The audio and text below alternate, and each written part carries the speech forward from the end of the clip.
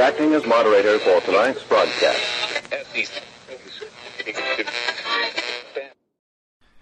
I'm your moderator, Chris Paul. Let's be reasonable. Truth is the most convincing story that maps onto reality, and that's why the central narrative is falling apart. Fewer people are convinced by the story each day as they begin to see the central narrative for the fiction that it is. The time for allowing them to make us feel like strangers in our own country is over. We are Americans. The founders began the fight for human liberty and self-governance, and it's up to us to finish the job. This is the Endgame. It's Monday, February 7th, 2022, the 383rd day of dystopia. Before we get started, thank you everybody who has been listening to the show and sharing the show. Obviously, the numbers are going up. Part of that is because of the interviews, of course. Maybe part of it is because of the format change. But either way, I truly appreciate all of the support. The episode with Dave from the X22 Report that went up on Saturday is already the biggest episode that I've ever done. And people are really sharing a lot of great feedback. So thank you, thank you, thank you. If you want to follow along with my thoughts throughout the day and the things that I am reading, the best place to do that is on the Telegram Messenger app. Download the app. Go to t.me/I'm your moderator. I'm also on Gab and Getter at I'm your moderator. The Substack where you can find my writing is imyourmoderator.substack.com. The merch site is cancelcouture.com or shop.spreadshirt.com/cancel-couture. And if you are able and want to support the show financially, you can go to ko-fi.com/I'm your moderator. That's ko-fi.com/I'm your moderator. So over the weekend, there were new developments in the Joe Rogan Spotify saga, and some people found some really interesting information over the weekend. I'm going to share that with you in a second. But the quick version of all of this is that a left-wing organization that basically spends its time attempting to figure out ways to cancel people put together a supercut video of the times on Joe Rogan's show where he had used in referential manner the N-word. He was referring to the N-word, not saying it about somebody, not using it for its ability to belittle or demean anyone. He was talking about the word. And that word in particular appears in our culture quite a lot from the left most often. It's omnipresent in rap music and in rap culture, which, by the way, white people also participate in, and they use it. I'm not a person who uses the word. I have said it referentially before for sure, and I've rapped along with songs before for sure, but it's not part of my normal vocabulary. And I have enough wherewithal that even if it was, I wouldn't be using it. But at the same time, I don't think that referring to the word by using the word is some grave moral crime. Words matter. Words matter in context. Words matter in intent. And we can't always know someone's intent. That's true. That's fine. But you can normally infer things about people's intent based on what you know about them as a person. Joe Rogan doesn't seem to be racist in the least. So compiling a supercut of times that Joe Rogan has used that word and stripping away their context, putting them back to make the man look bad is underhanded and cheap and dishonest. And Joe Rogan is the sort of person who should come out and say that. Like, yeah, okay, fine. You don't like that I used that word, that I was referencing that word and saying the entire word in reference, as if somehow the act of doing that a handful of times over the last 12 years that he's had his podcast automatically makes him a terrible person. Now, that's the extent to which I will defend Joe Rogan on this, okay? I think it's unfortunate that we live in a culture where people will go through somebody's past content like that and dredge up things that they've said, take them all out of context, and then put them in a supercut to try to destroy the person and their reputation.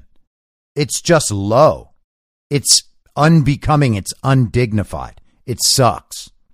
But Rogan responded to it absolutely the wrong way, and now he's actually made it worse. And I said when he came out last week and kind of accepted that Spotify was going to begin labeling his content, and by the way, everyone else's, okay? Joe Rogan wasn't simply agreeing that Spotify could put a little warning label on his podcasts. He was accepting censorship on behalf of everyone on their platform. You know, people like me who don't have 11 million people, who have a few thousand people listening to them each day. We don't get a say in that process. All right. So when Rogan says, yes, it's okay that you censor this, and then they take down 30 episodes like they had before, and then they do another 12, and now it's up to, I've seen reported, 100 episodes of Joe Rogan's podcast that have been taken offline by Spotify for various reasons.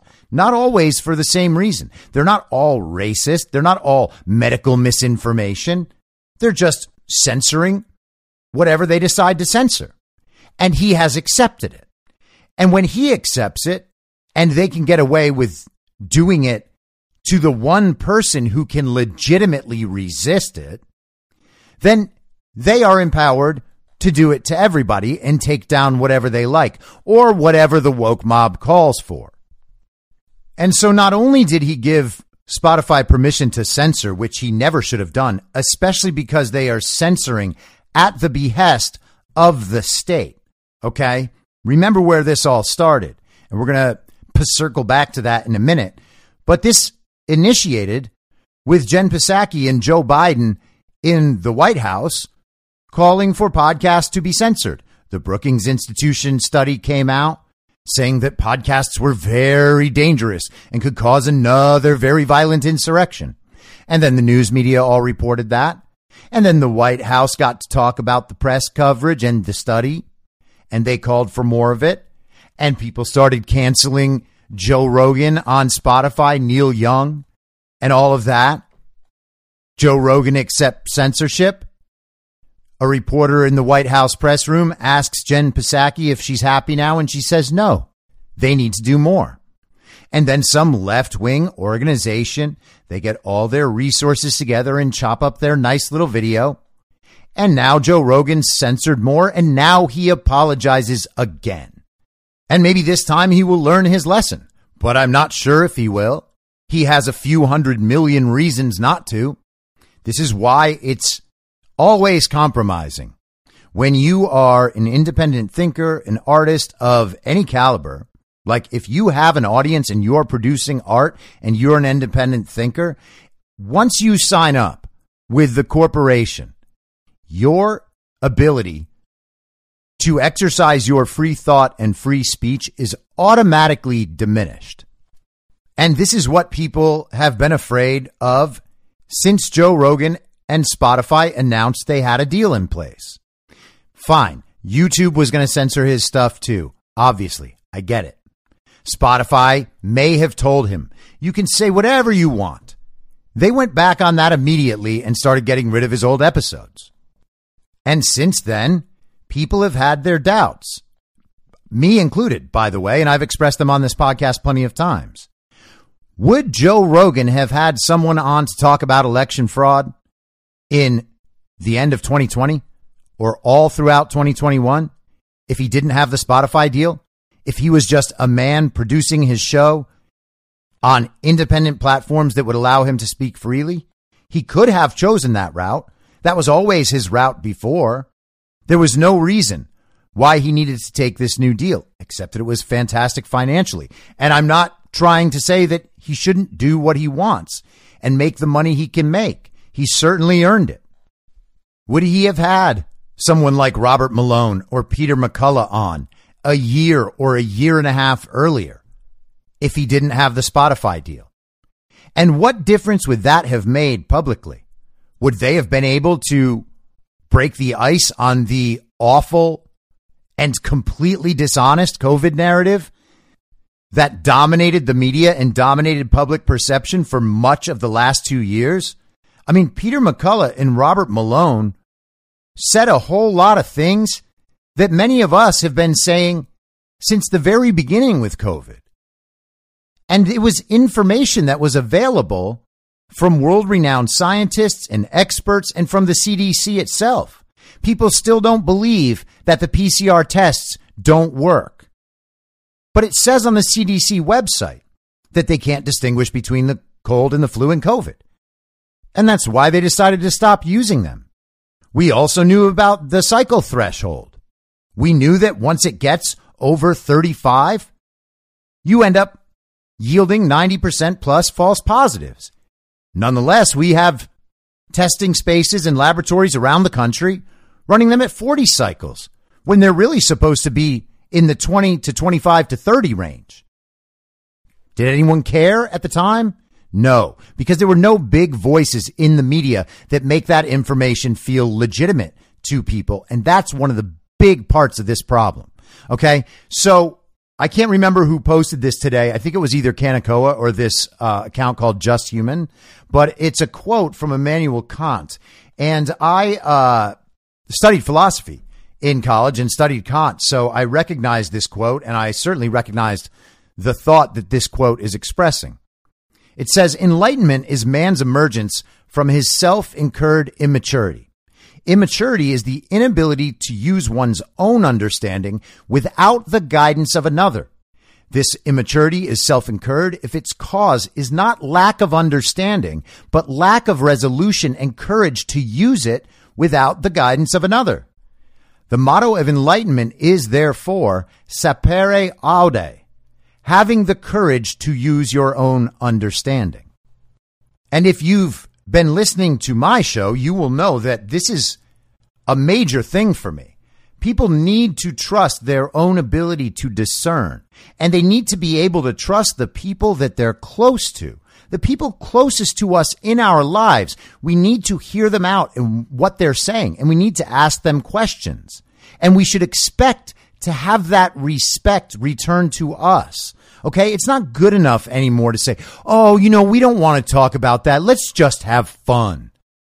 And I'll get into conversations with people where they don't want to keep having the conversation. Oh, we got to stop talking about this. Oh, I can see you spend so much time on this. Well, man, it must be really nice to have all that free time. And of course, it's always from people who voted for Joe Biden and have worked from home for the last 2 years.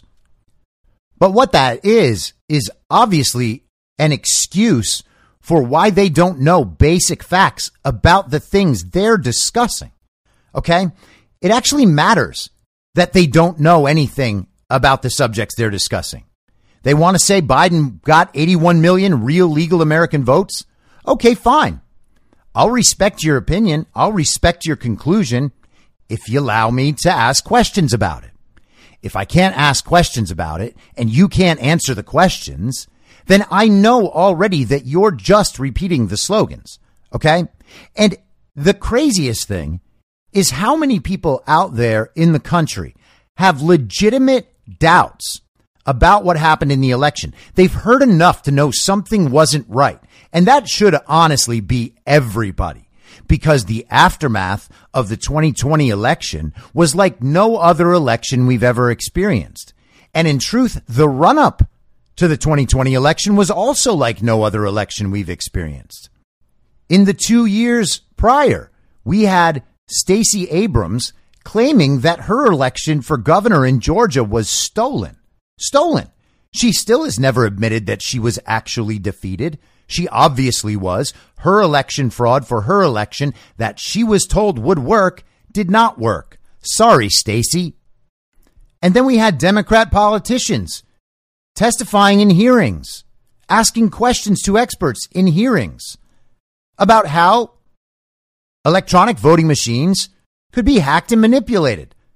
Watch HBO's Kill Chain. Kamala Harris, Amy Klobuchar, they talk about it. It's not a conspiracy theory now, and it wasn't then. They already knew exactly how elections could be manipulated. And then they went out and began changing election laws in states all around the country in violation of those states' constitutions. And that's now been made clear in the courts in Wisconsin and Pennsylvania. That's 2 states already where their elections were deemed unconstitutional. They were unconstitutional elections. They should be decertified immediately, and I imagine that they will be in the near future. I guess we'll have to see. And we know they pushed for universal mail-in balloting. They would just mail them out to everybody that was registered to vote, even while knowing that there are millions of extra voter registries in all of these states that they don't purge and they don't clean. Why would anyone expect that the 2020 election could ever have been legal and legitimate with all that going on? It's the most obvious conclusion to reach, but yet all of the people who are aware of all of this do not feel secure enough in their own understanding and their own information to speak up for themselves. They can get in trouble for saying those things because the authorities aren't saying them yet. And I wrote about this a couple of weeks ago with Barry Weiss and Bill Maher. It's on the Substack if you want to see it. But the point I was making is these people are not brave truth tellers at the vanguard of the leftist awakening. I mean, maybe they are relative to leftists, but they're only saying these things now that they can't get in trouble for them anymore. They're not talking about election fraud. They're talking about COVID information that most of us have had for 2 years. 2 years. Imagine being wrong about everything for 2 years. How many mistakes you would make in your life, moral and otherwise. And it turns out that's exactly what has happened. And I'm not trying to make myself out to be a saint, by the way. I only awakened to the truth about what the government was, what the society was, what our financial system was over the last 5 years or so. Okay, so I've made plenty of mistakes in judgment, moral and otherwise, in my life before that. And I have to deal with those and own those. That's just what life is. But we need to stop being afraid to express what we know and can see is true until we have permission. We don't get permission. They don't give you permission. You either stand up and speak the truth as you see it, or you don't. You have to incur the risk of being wrong sometimes. These things are important. They matter. But instead, half of our society is asking the television and the internet for permission.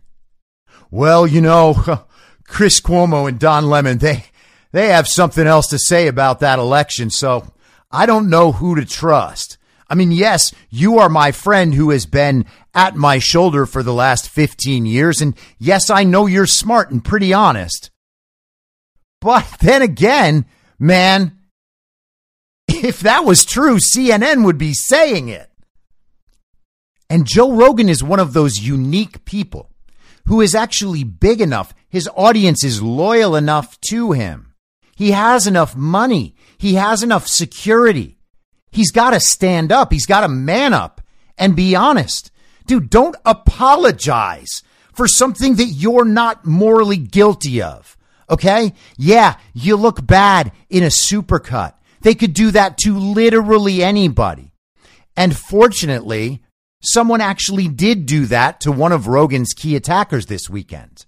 Don Winslow, this guy Don Winslow, who I guess is an author, he reached out with this after this new video came out, and he wrote to The Rock, and he said, "Dear The Rock, you're a hero to many people, and using your platform to defend Joe Rogan, a guy that used and laughed about using the N-word dozens of times, is a terrible use of your power. Have you actually listened to this man's many racist statements about black people?" And this is one of the trigger moments this weekend. And The Rock, he puts out a statement, oh my goodness, I've been educated now. Oh, I just received an education about how Joe Rogan is not the good and decent guy that everybody perceives him to be. No, he's actually a Klansman like Joe Biden's mentor in politics. Yes, Joe Rogan, the Klansman. I remember on his show when he said, if you don't vote for Joe Biden, you ain't black. I remember when he said that. Oh, no, wait, that was Joe Biden. The man all the wokest people in the world, and these people right here like Don Winslow, voted for because they believed that Joe Biden was going to solve racism. He was going to fix all the racism of President Trump. President Trump said there are very fine people on both sides. Except that's not what he said. It's not what he said at all. And if you actually listen to his statement, you can very clearly hear him say, not the neo-Nazis and white supremacists who should be condemned at all times. That's what he actually said. But they don't care because their point isn't racial healing. It's not equity or equality or anything else. It's power, only power. And the only way that they hold on to power now is through censorship. So what do they want right now? More censorship. So this account on Twitter broke this Don Winslow, Joe Rogan thing down pretty well. I want to share some of this with you. The account is called Wokal Distance. Beautiful play on words, I guess.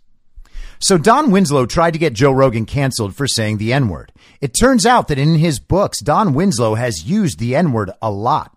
And I mean a lot. So here's a very long thread of times Don Winslow has used the N-word in his books. And he starts posting them. And he has a book called The Force. And there's just example after example, screenshot after screenshot of the ebook with that word highlighted throughout. And then he has another book, Savages. Same thing. Another book, The Gentleman's Hour. Same thing. Another book, Way Down on the High Lonely. Same thing. He has used the N-word far more times than Joe Rogan. He uses it over and over and over again. And you can imagine that Don Winslow would say, well, that's not me using that word. That's one of my characters using the word. And I was using the word in context of that character to point out that the character is racist. Now, I might agree that that is a valid use of the word because the word is real. And expressing the word is real, and there are characters in the world who do use that word. And we should be able to write those characters true to who they are. Part of the experience of learning how painful that word is for some people and learning how that word inflicts pain is to actually have the context of works of art, of literature, so that that word is actually illustrated in a real life circumstance. And it's not just something that makes you edgy for saying. And it's not just a racial epithet that you use to demean people. There is a broader context that allows us to understand what the word really is. And Don Winslow would probably make that argument for himself if granted the opportunity. But he's never going to, because no one's ever going to make him. Don Winslow believes that he is the canceller and never the canceled. But what his argument amounts to is the claim that, as a white man, which Don Winslow is, there are in fact times where you can use that word and it's acceptable. That's the argument he makes by using it, unless he's going to cancel himself and ask for his books to be retracted. I mean, actual classic works of literature, not written by Don Winslow, obviously, are banned from schools because they have that word in them. And that's Don Winslow's political side doing that. The cancelers are the ones that are removing classical literature from schools. But he can write his own? How's that? And if he can make an argument that there are cases where it is okay, or at least morally acceptable, or at least not morally repugnant, for a white person to use that word, then why doesn't he extend the same courtesy to Joe Rogan, who wasn't using it in the bad way? But Rogan bent the knee. And how many more times is he going to do that? What is his show going to become once Spotify gets to control everything he says and the guests he has on? How much more is Joe Rogan going to submit to the mob and listen to the mob and take his cues from the mob? And this is a mob. It's not his audience, and it's not a majority of people. It's just a small, loud, angry mob of communists. And there was a nice little piece in American Thinker about this, Lessons to Learn from Joe Rogan's Apology Spree by Rajan Lad. Consider the following social experiment. There's a hall with 100 people seated within. Among them, only 5 individuals are given megaphones. Next, you seat an audience at a distance, such that the only sound audible from the hall are those emanating from the megaphones. The group then engages in a discussion about Citizen X, whose recent utterances have caused him to be embroiled in a controversy. The 5 individuals in the hall with megaphones want X banned from public life forever. The remaining 95 in the hall have varied opinions. Some want X to apologize and continue. Some want him to continue without apologizing. Some think X should refrain from controversial topics, and some haven't heard of X. The people with the megaphone interrupt and heckle anybody who supports X. After the discussion is finished, you poll the audience about their conclusions from the discussion. A vast majority will tell you that almost everyone in the hall wants X canceled. This is an allegory for the recent attacks on Joe Rogan. The detractors are a minority whose voices are amplified by the media and various vested interests. Rogan has been a target for quite some time for deviating from groupthink. Back in 2019, Rogan had caused controversy by stating the obvious about Biden's rapidly declining cognitive abilities. Last October, Rogan has exposed CNN for misrepresenting alternative COVID treatment. Rogan is a liberal who supports Bernie Sanders and Michelle Obama. But the micro mob wants total surrender. They think the recent controversies will enable them to force Rogan out forever, labeling him a racist and anti-vaxxer wacko and damaging him to an extent that no other platform will accept him. The goal is also to make an example out of Rogan and to deter other aspiring rebels. How did Rogan and Spotify react? Rogan has apologized twice. Spotify removed 113 previous podcasts featuring Proud Boys founder Gavin McInnes, Michael Malice, Alex Jones, Milo Yiannopoulos, etc. But apologies and capitulation only embolden the mob. In the coming days, expect the mob to find misogynistic, homophobic, xenophobic, transphobic content. Rogan has done 1,770 podcasts, most of which are 2 to 3 hours, so it isn't too difficult to extract clips and create montages that strip all the context. The micro mob will compel a mass exodus of artists from Spotify, and Spotify will be left with no choice but to sack Rogan. The lesson for all here is simple. You cannot appease an unruly, irrational mob by groveling before it. The merciless micro mob will not relent until they destroy their target. They can never be won over by kindness or begging for mercy. The only way to prevail is to take them on frontally, ridicule them, and continue to do exactly what you want. And again, I spent all of last year ridiculing these people because they deserve it, and it's the only thing that works. They are all about their self-image. There is nothing else that matters. They want the cheapest, fastest, easiest way to look like they are good people while doing absolutely nothing. That is why people like Nancy Pelosi go out and champion climate change while spending $500,000 since 2020 on private jets. $500,000, while millions of families in this country were put out of work by her and people like her, and she spends $500,000 on private planes. And I'm not going to bother wasting the time to show you the clips of The Rock talking about trannies and a million other things. Oh no, I just referenced the word tranny that The Rock used. What am I, transphobic now? Give me a break. The question remains, what is the future for contrarian voices such as Rogan? And I would say that future is very bright unless you go out and grovel like a little bitch. They probably have to function independently and operate primarily on money coming from subscriptions. They will need an IT infrastructure not tied to big tech. Thank goodness one of those is forming. And there are other platforms and there are ways to make money on subscriptions. Thank goodness. We already have all that. The parallel economy is being built as we speak. If the micro mob comes knocking, they cannot apply their usual tactics of targeting sponsors and compelling big tech to force them off their servers. If there are many such voices, they can form a consortium that will guarantee free speech. Beyond Rogan, this should hopefully convince the small section in the GOP who are skeptical about President Trump getting the nomination in 2024 owing to his tone and temperament. They wonder if a better behaved nominee would be less prone to attacks from the mob. The Rogan controversy proves that this isn't about tone or delivery. The micro mob just wants to silence any differing perspective. When establishment darlings such as John McCain or Mitt Romney ran for president, they were called racists and bigots too. The difference is they swallowed all the insults with an awkward smile. Trump is a rarity in the GOP because he never allows the mob to get away with anything. He almost relished confronting his opponents and relentlessly mocking them. It helps that he does it with great humor. It is this rare fighting spirit he brings to the GOP that makes him so popular.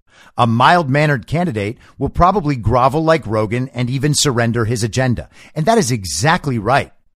Joe Rogan has all the power here. Joe Rogan should be the driving force behind free speech platforms. He could probably take ownership stake in one with how important he could be to launching one. And instead, he's apologizing to Spotify? Spotify CEO went out and apologized to his employees. His employees. Honestly, a CEO of a mega corporation is groveling before a bunch of little millennial communist child brains just so that he doesn't have to take any more heat. This is a complete inversion of how authority in society should function. This is Orwell times 10. We are on the verge of having the situation where parents are being ratted out by their children for wrongthink. And I'm sure it's already happening in some places, just not in a formal official context yet. But that's on its way if we keep traveling down this path. And man, I want to love Rogan. I have listened to hundreds of episodes of the Joe Rogan Experience. And some of the thinkers he's brought on there have helped me form my thoughts and change my mind in countless ways. I want to be on Joe Rogan's side, but Joe Rogan is not on our side. Okay. He has had ample opportunity to bring on guests to actually talk about the most important subjects in the world. And instead, he has stuck completely to the central narrative. Even when McCullough and Malone came out in December, January, that was way too late. Yeah, fine. Maybe it was the knockout blow for the COVID narrative. But the COVID narrative was already stumbling around the ring. There was no chance it was ever going to get back up and retake control. And that's probably why they're trying to execute a super spreader event in China right now, but that's a different subject.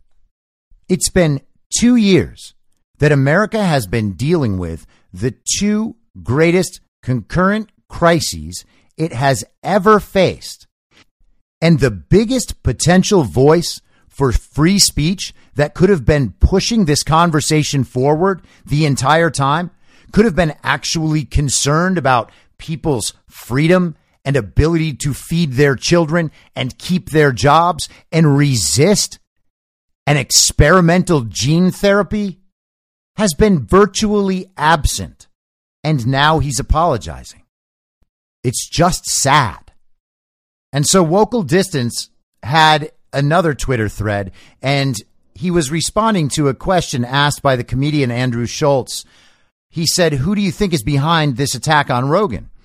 And so he answered, "Since you asked and I love your work, I'll tell you, this is a professional political attack. 3 waves, one right after the other, is not a coincidence. Good spacing, good timing, so it's absolutely professional. But who was it, you ask? That takes some digging, but The video compilation of Rogan saying the N-word was dropped by Patriot Takes. That's the account, Patriot Takes, 6 days ago. You see the video in the tweet in pick 1, and Patriot Takes credit for republishing the information in pick 2.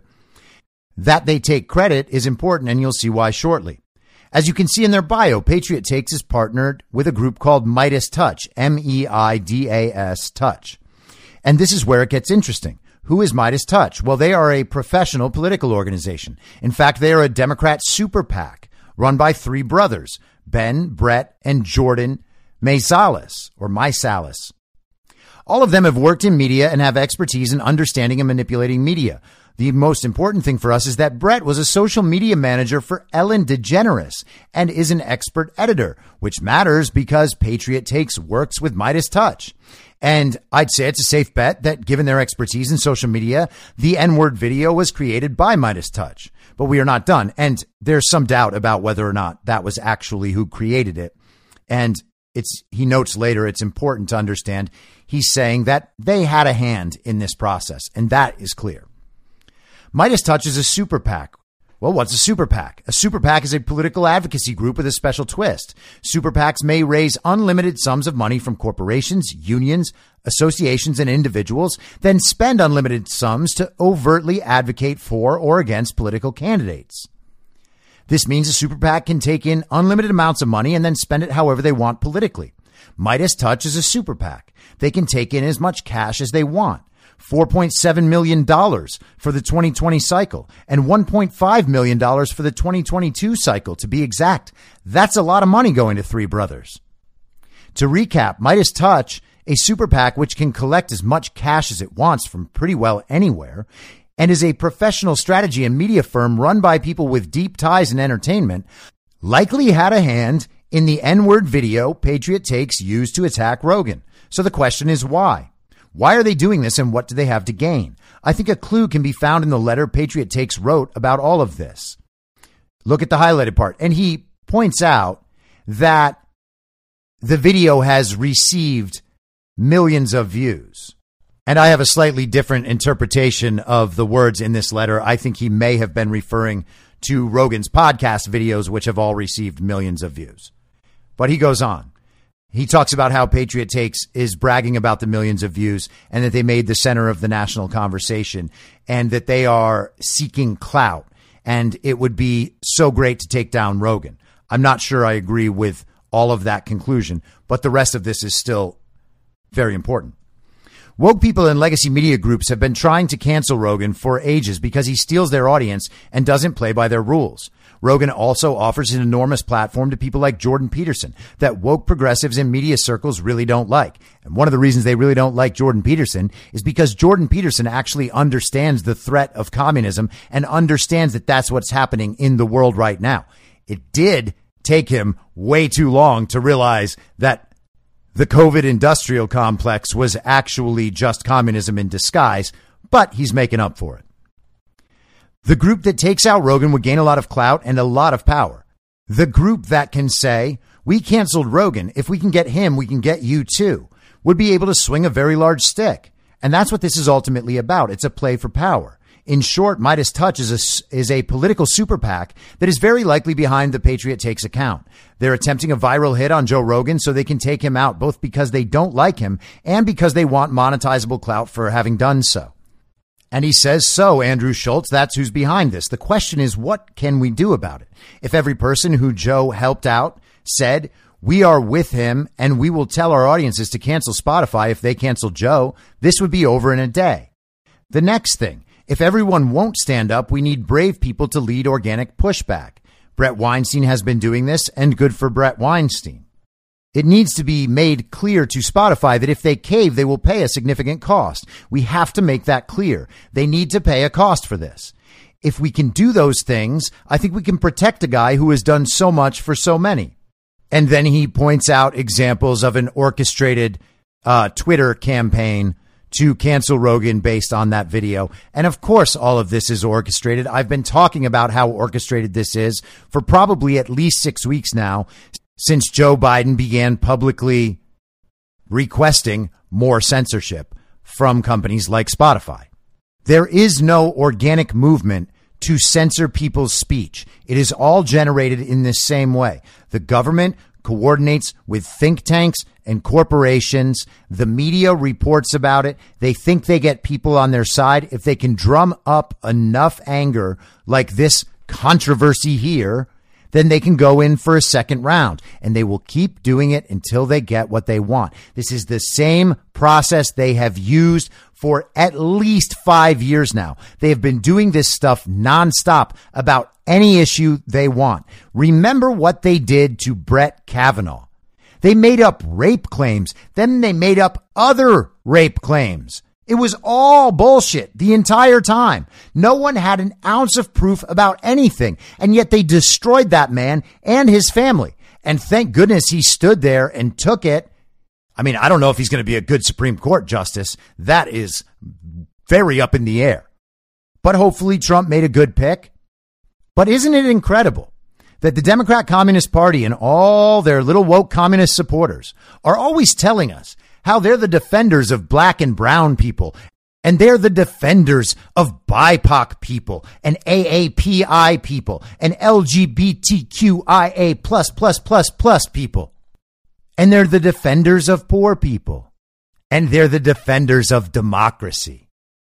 And instead, all of those are just cultural weapons that they wield to gain more power while actively harming all of those communities. And there was another small development on the Rogan front. It may mean nothing, but the CEO of Rumble put out a statement offering Joe Rogan $100 million over 4 years to move his show over to Rumble, promising that they would not restrict his speech on any account. And I don't know if that's going to do anything. I have heard from sources I consider reliable that Rogan's deal at Spotify is worth significantly more than $100 million. And if that's the case, the money issue alone might be prohibitive for him making the move. I don't know if he could get out of the contract, and I don't know if he would be able, due to that contract, to take his show somewhere else. We'll see.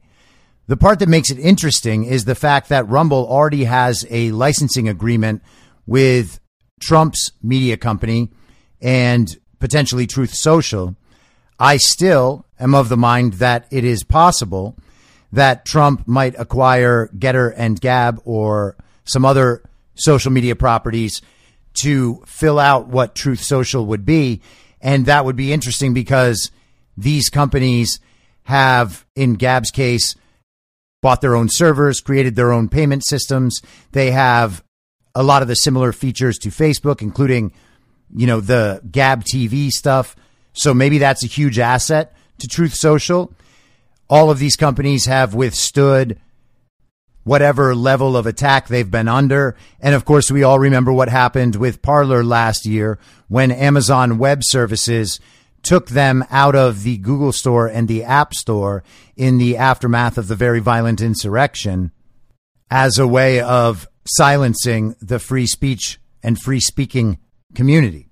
So there is some level of risk to having Truth Social in those app stores, potentially, depending on what infrastructure is actually behind Truth Social, and we don't know that yet.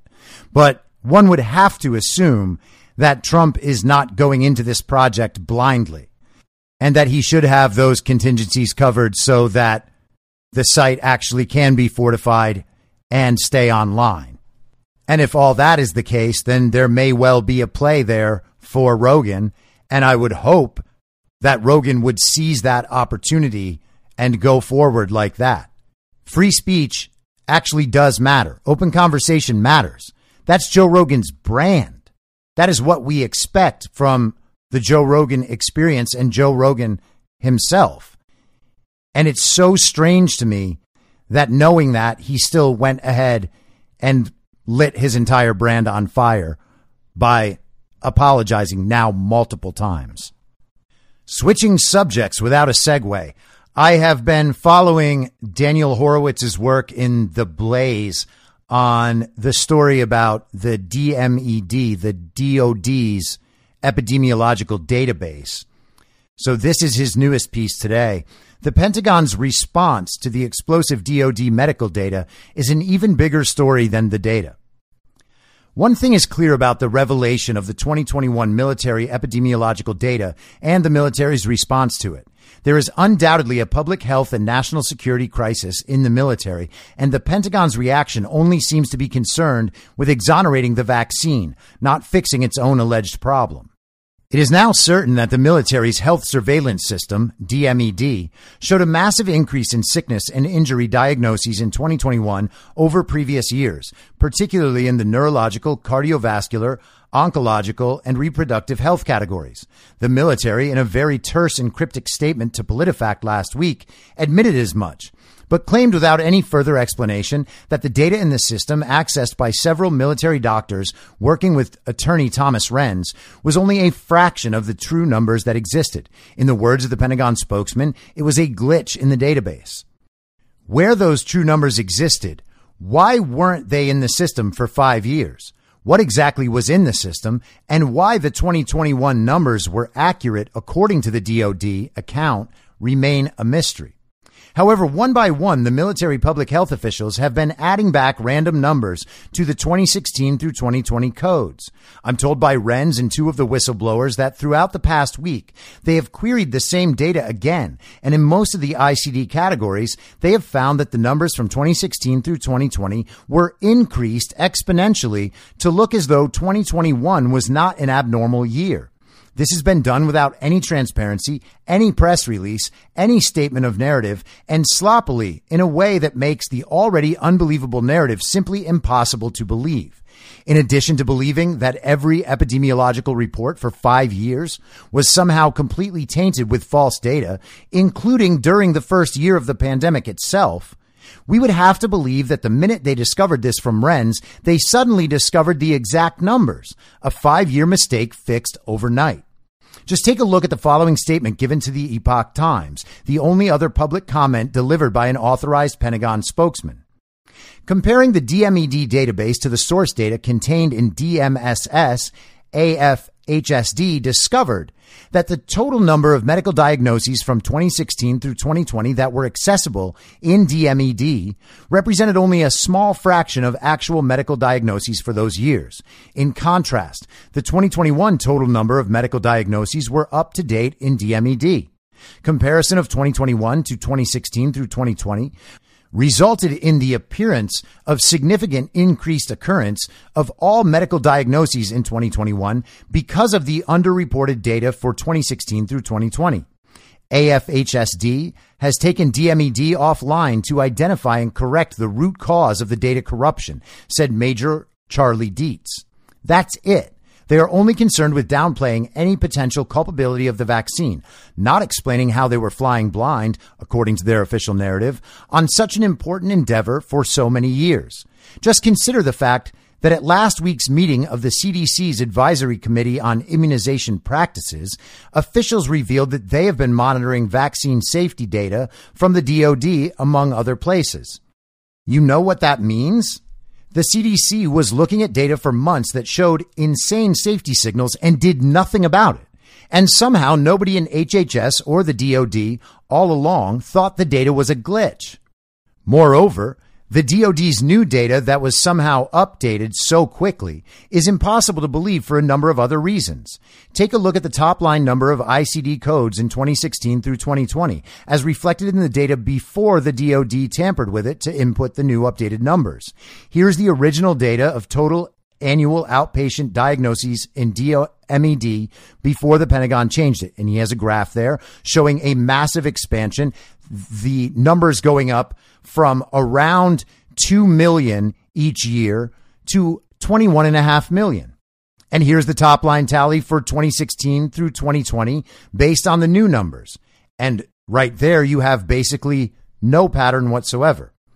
This is a bar graph presentation from Thomas Renz, contrasting the 2016 through 2020 total outpatient ICD diagnosis codes in the military before the DoD change and after the change. As you can see, during a typical year, there were about 2 million diagnosis codes, jumping almost tenfold in 2021. However, based on the changes made last week, 2021 is exactly in line with every other year, even though 2021 remains slightly lower. The data does not include numbers from December. Here's the problem with such an alleged presentation of the data. Putting the vaccines aside, the DoD's new model would literally erase the existence of COVID off the face of the planet as if we never had the biggest pandemic of our lifetime. Even if the vaccine never caused a single doctor's visit, COVID alone had to increase the codes. Yes, the military is generally very young and deaths and hospitalizations were relatively low, but it's impossible to believe that especially during the vicious Delta outbreak, since the summer, there was no increase in COVID-related doctor's visits. Just long COVID alone had to register a meaningful increase. Ironically, the Biden administration is forcing a vaccine mandate for a virus that, according to this alleged new data, didn't cause even a 1% increase in baseline outpatient doctor's visits this year. The data originally reflected on DMED that was downloaded by the whistleblowers a few weeks ago makes much more sense because it accommodates both COVID and vaccine injury, which would explain the unprecedented increase. Now, obviously, COVID alone can't explain all the increases because some of the specific data points presented have already been associated with the vaccine injury per VAERS and other studies as opposed to the virus. More fundamentally, it is simply ludicrous to suggest that there are this many diagnoses in the military in a given year. All active duty soldiers have to be medically screened. Obesity, diabetes, and heart conditions are very rare, and the population is generally very young. If we really have over 20 million diagnoses every year in the military, consisting of about 1.4 million active duty personnel, there is something seriously wrong, and that in itself is a huge story. Let's drill down to some specific ICD codes to drive home this point. And he shows the charts for diseases of the nervous system before and after the data update. We are to believe there was zero increase in the year of the Delta pandemic, as well as what we already know from the civilian world about vertigo and migraines following the shots. We were all shocked by the percentage increase, but to say there was no increase whatsoever defies any expectation. Moreover, we are to believe that there are nearly 1 million nervous system diagnoses in the military every year in a fighting force of 1.4 million. To further explore this point, let's look at the number of pulmonary embolism diagnoses before and after the DoD fixed the data. Blood clotting in the lungs is a clear consequence of the spike protein, which sticks to CD147 receptors on blood vessels. And he shows the numbers before and the numbers after. Same significant difference as the other charts.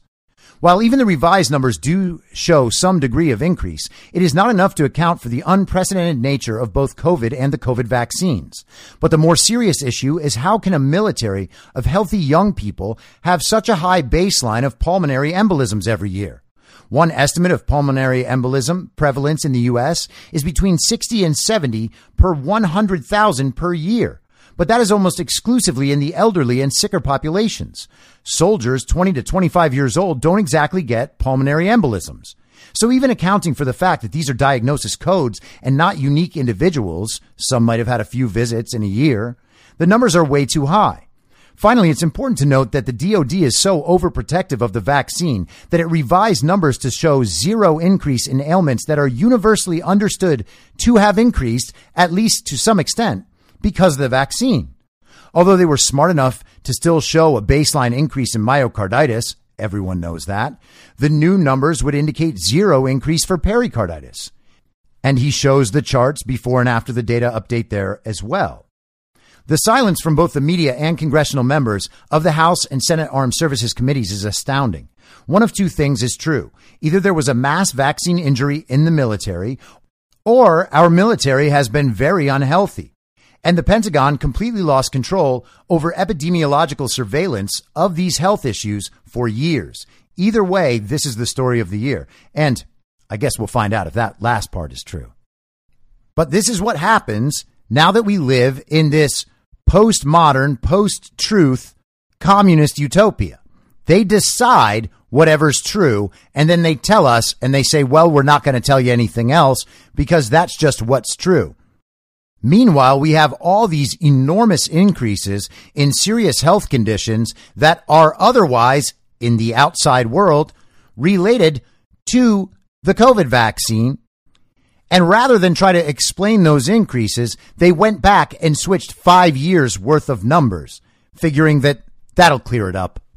This is absolute corruption and absolute incompetence, all wrapped up in the same story. It is rather amazing. Now, moving somewhat parallel in the COVID narrative, this is a piece from Just the News yesterday, Natalia Mittelstadt. Fauci's agency funds 80% of NIH research using human fetal tissue.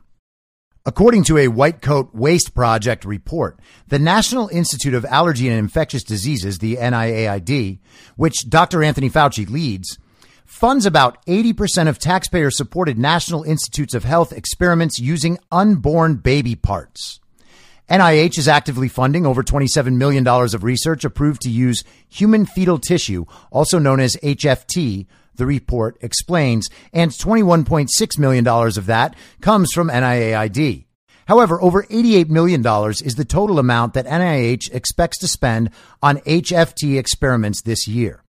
The HFT experiments funded by NIAID are being performed on animals, such as mice, being, quote, implanted with minced pieces of fetal bone marrow, liver, and thymus to make their bodies mimic the human immune system, end quote, according to an investigation by White Coat Waste Project.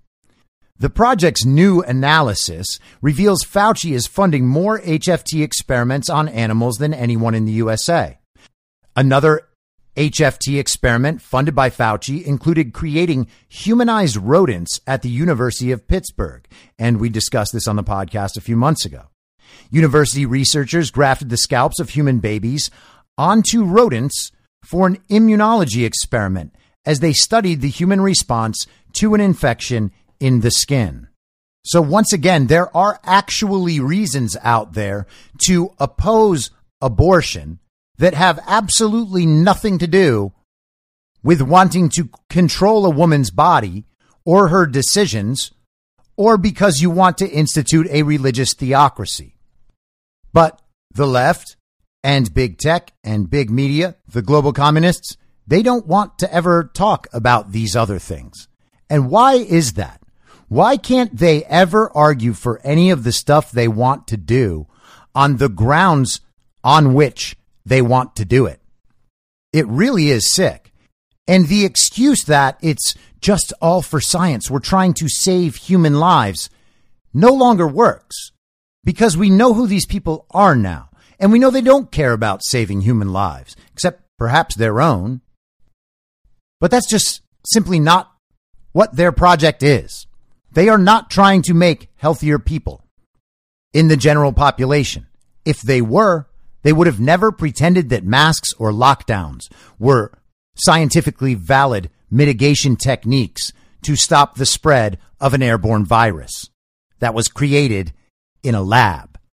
And finally, because I don't want to make this a crazy long episode, this is from yesterday in the New York Post, Miranda Devine, Antony Blinken's horrific stain on Albania, and it's all for George Soros. As if Secretary of State Antony Blinken weren't embroiled in enough foreign debacles, he now stands accused of meddling in Albanian elections on behalf of billionaire financier George Soros and is being sued for defamation in an international court as a result. One of Blinken's curious first actions on taking office last year was to sanction the former president and prime minister of Albania, Sali Berisha, the anti-communist ally of Presidents George H.W. and George W. Bush, who has been in opposition for 8 years and who is a vocal opponent of Soros and his Open Society foundations, which has been pushing judicial and electoral, quote-unquote, reform in Albania. In an official statement and accompanying tweet last April, Blinken alleged that Berisha is corrupt and had, quote, undermined democracy in Albania and barred him, his wife, and 2 children from entering the U.S. Berisha strenuously denies the allegations, is outraged that Blinken never provided any proof, claims the U.S. government is trying to prop up the socialist Albanian government of Soros ally Prime Minister Edi Rama, and has launched a defamation action against the secretary in a Paris court. Last year, the Correctional Tribunal of Paris agreed to hear his case. Never in my life was I accused by a person or an institution of corruption, Berisha said on the phone from the Albanian capital, Tirana. The opposite was true. I worked very closely with the U.S. government in fighting corruption. He says the sanctions are retaliation for his attempt to declare Soros persona non grata in Albania after he grew concerned at the malign influence of Soros's Open Society foundations on his country. I've never had a personal problem with George Soros. The problem is, first, he helped Albania to have civil society, and I was thankful. But in a short time, it became crystal clear that he was creating a monastic model of civil society. The Soros group dictated everything. So now we have a justice system totally controlled by the government. The heads of judiciary institutions, in violation of constitutional laws, are for the moment former communist prosecutors. Berisha, a cardiologist who led the movement to topple Albania's communist dictatorship, served as the first non-communist president of Albania from 1992 and later as its prime minister and opposition leader. U.S. Rep. Lee Zeldin from New York smells a rat and has demanded 3 times that Blinken provide evidence to back up his corruption allegations against Berisha.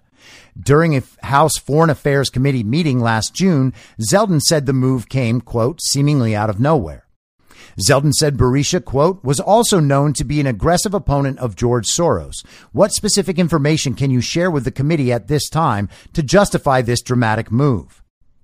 Matt Palumbo claims in his new book, The Man Behind the Curtain Inside the Secret Network of George Soros, that Blinken has family ties to Soros. He points to the fact that the Secretary of State's father, Donald Blinken, the former U.S. ambassador to Hungary, and his wife, Vera, funded the Vera and Donald Blinken Open Society Archives at the Central European University in Budapest, which was founded and funded by Soros.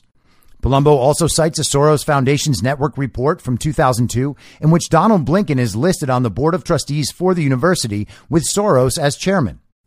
After Antony Blinken was confirmed as Secretary of State, Hungarian newspaper Magyar Nemzet called it great news for George Soros. In November, Zeldin again wrote to Blinken demanding he justify his actions in Albania. This is now my 3rd request for additional information since raising the issue of sanctioning Sali Berisha with Secretary Blinken during the June 7, 2021 House Foreign Affairs Committee hearing, Zeldin wrote. Congress plays an important oversight role for the executive branch, including the Department of State, yet my office has received alarmingly few details in response to my inquiries. It is unacceptable and suspicious that the Department of State has not sufficiently fulfilled this request for additional information in a timely manner and has instead chosen to slow walk a congressional request for transparency. Blinken needs to come clean. If he has evidence that Berisha is corrupt, he should make it public. Otherwise, America's reputation is damaged. And isn't it amazing, once again, that the conspiracy theory is in fact not a conspiracy, and it just is a description of the world as it exists. This is what George Soros does. This is what the Open Society Foundation exists to do. And it should be no surprise to anyone that the anti-communist is the one in trouble. It should also surprise no one that the issue revolves around the influence of George Soros and the infrastructure he puts in place by infiltrating a country to influence their elections. And I've done this story with so many countries already. Pretending that there's not a pattern, that there's not an organization to this, when it all leads back to the same people all over the globe. Always for the same purpose, always the same style operation. Put people throughout the country to control everything, to turn a blind eye. And what do you get? He has secretaries of state in the United States. He has attorneys general. He has district attorneys. He has judges all over the country. They hire the election officials. They hire the lawyers. They fund the think tanks. The idea that not that many people could all be in on it makes absolutely no sense. It's like imagining the mafia and believing that they couldn't all be in on it. Like all the robberies and murders are just happening at random. Oh, we don't have enough proof to say that they're all tied together. Yes, they're all the same people, but you can't go that far. We need to get a fact guy in here to come fact check us and make sure that we can get every single minute detail before we believe what is obvious right in front of our faces. I mean, we have multinational corporations. Those are all organized somehow and all working toward one goal. And that doesn't mean that their lowest level employees know the extent of the goals that are being discussed in the offices of the CEOs, often with politicians, because of course they don't. All you need the low-level people to believe is that they're doing the right thing and that they're being rewarded for it. And we already have that. We have all of the Hollywood entertainment community, most of the country's professional athletes. Well, they were all supporting Black Lives Matter. Black Lives Matter is provably a communist organization funded by global communists. And there's a convicted domestic terrorist on the board of their fiscal sponsor. They work hand in hand with Antifa to burn down cities and riot and loot. But yet our entertainers and our athletes are all on their side because they think that they're doing the right thing. And of course, they're financially rewarded for it. Do they know the full extent of what Black Lives Matter does? Of course not. If they do, they don't care. If they do, they explain it another way. Well, yeah, okay, say what you will, but if you don't support them, you're racist. This is all coming from the same place. It is all part of the same thing. And it is actually explainable if you take the time to understand it and think about it. It's not a mystery, and it's not a theory. It is an actual conspiracy led by people who we can identify and whose actions we can identify, and we can also identify the results of those actions. And somehow it keeps popping up being the same thing all around the world. And we accept it when it's in other places. We accept it in Burkina Faso and Belarus and Myanmar. But we just pretend it's not possible in the United States. No, I'm an elite. I'm very astute. I'm very serious. I'm very smart. I'm very informed about everything in the central narrative. And I do declare that there is no way this could happen under my watch. Well, hey, child brain, you're not watching, and everyone is watching you. So we'll see how that works out. I'll be back tomorrow at the same reasonable time on the same reasonable podcast network. I don't have a network. Masks and lockdowns don't work. They lied to you about a pandemic, and Joe Biden will never be president. In my mind, that's the end game. Whether you're a total newbie to podcasting or even if you've had a show before like me, you know how intimidating it can be to start your show. The tech side especially can be daunting. That's why I'm so grateful Anchor exists. If you haven't heard about Anchor, it's the easiest way to make a podcast. They knock down all the barriers to entry. Let me explain. First off, it's free. I don't know how or why, but I'm happy about it. The platform's great. There are creation tools that allow you to record and edit your podcast right from your phone or computer. Anchor will distribute your podcast for you so it can be heard on Spotify, Apple Podcasts, and many more. I can't even begin to describe how much easier it was to get my show on all the major platforms this time than it was a few years ago. You can make money from your podcast with no minimum listenership. That's right. You build your show, you make money. It's everything you need to make a podcast in one place, and the company is committed to the success of its content creators. Go download the free Anchor app or go to anchor.fm to get started. Thanks for listening. Follow the podcast on the Telegram Messenger app at t.me/I'm your moderator. You can join the discussion at t.me/I'm reasonable. I'm also on Gab and Getter at I'm your moderator.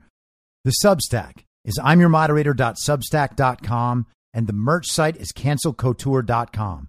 You can also go direct to that at shop.spreadshirt.com/cancel-couture. I'll see you next time out on the range.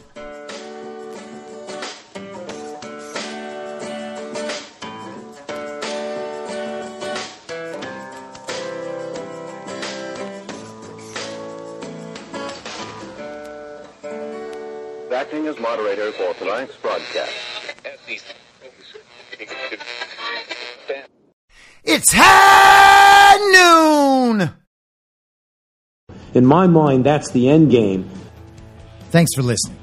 If you'd like to follow what I'm reading and thinking throughout the day, you can do that by downloading the Telegram Messenger app and going to t.me/I'm your moderator.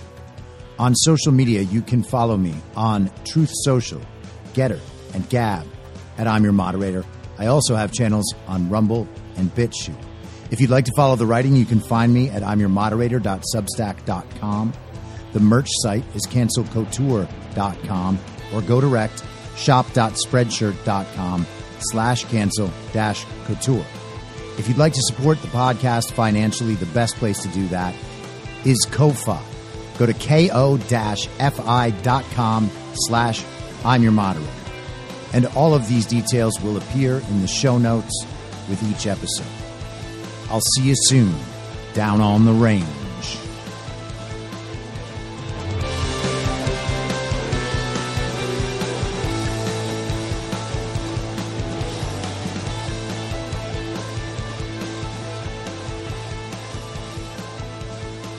It's high!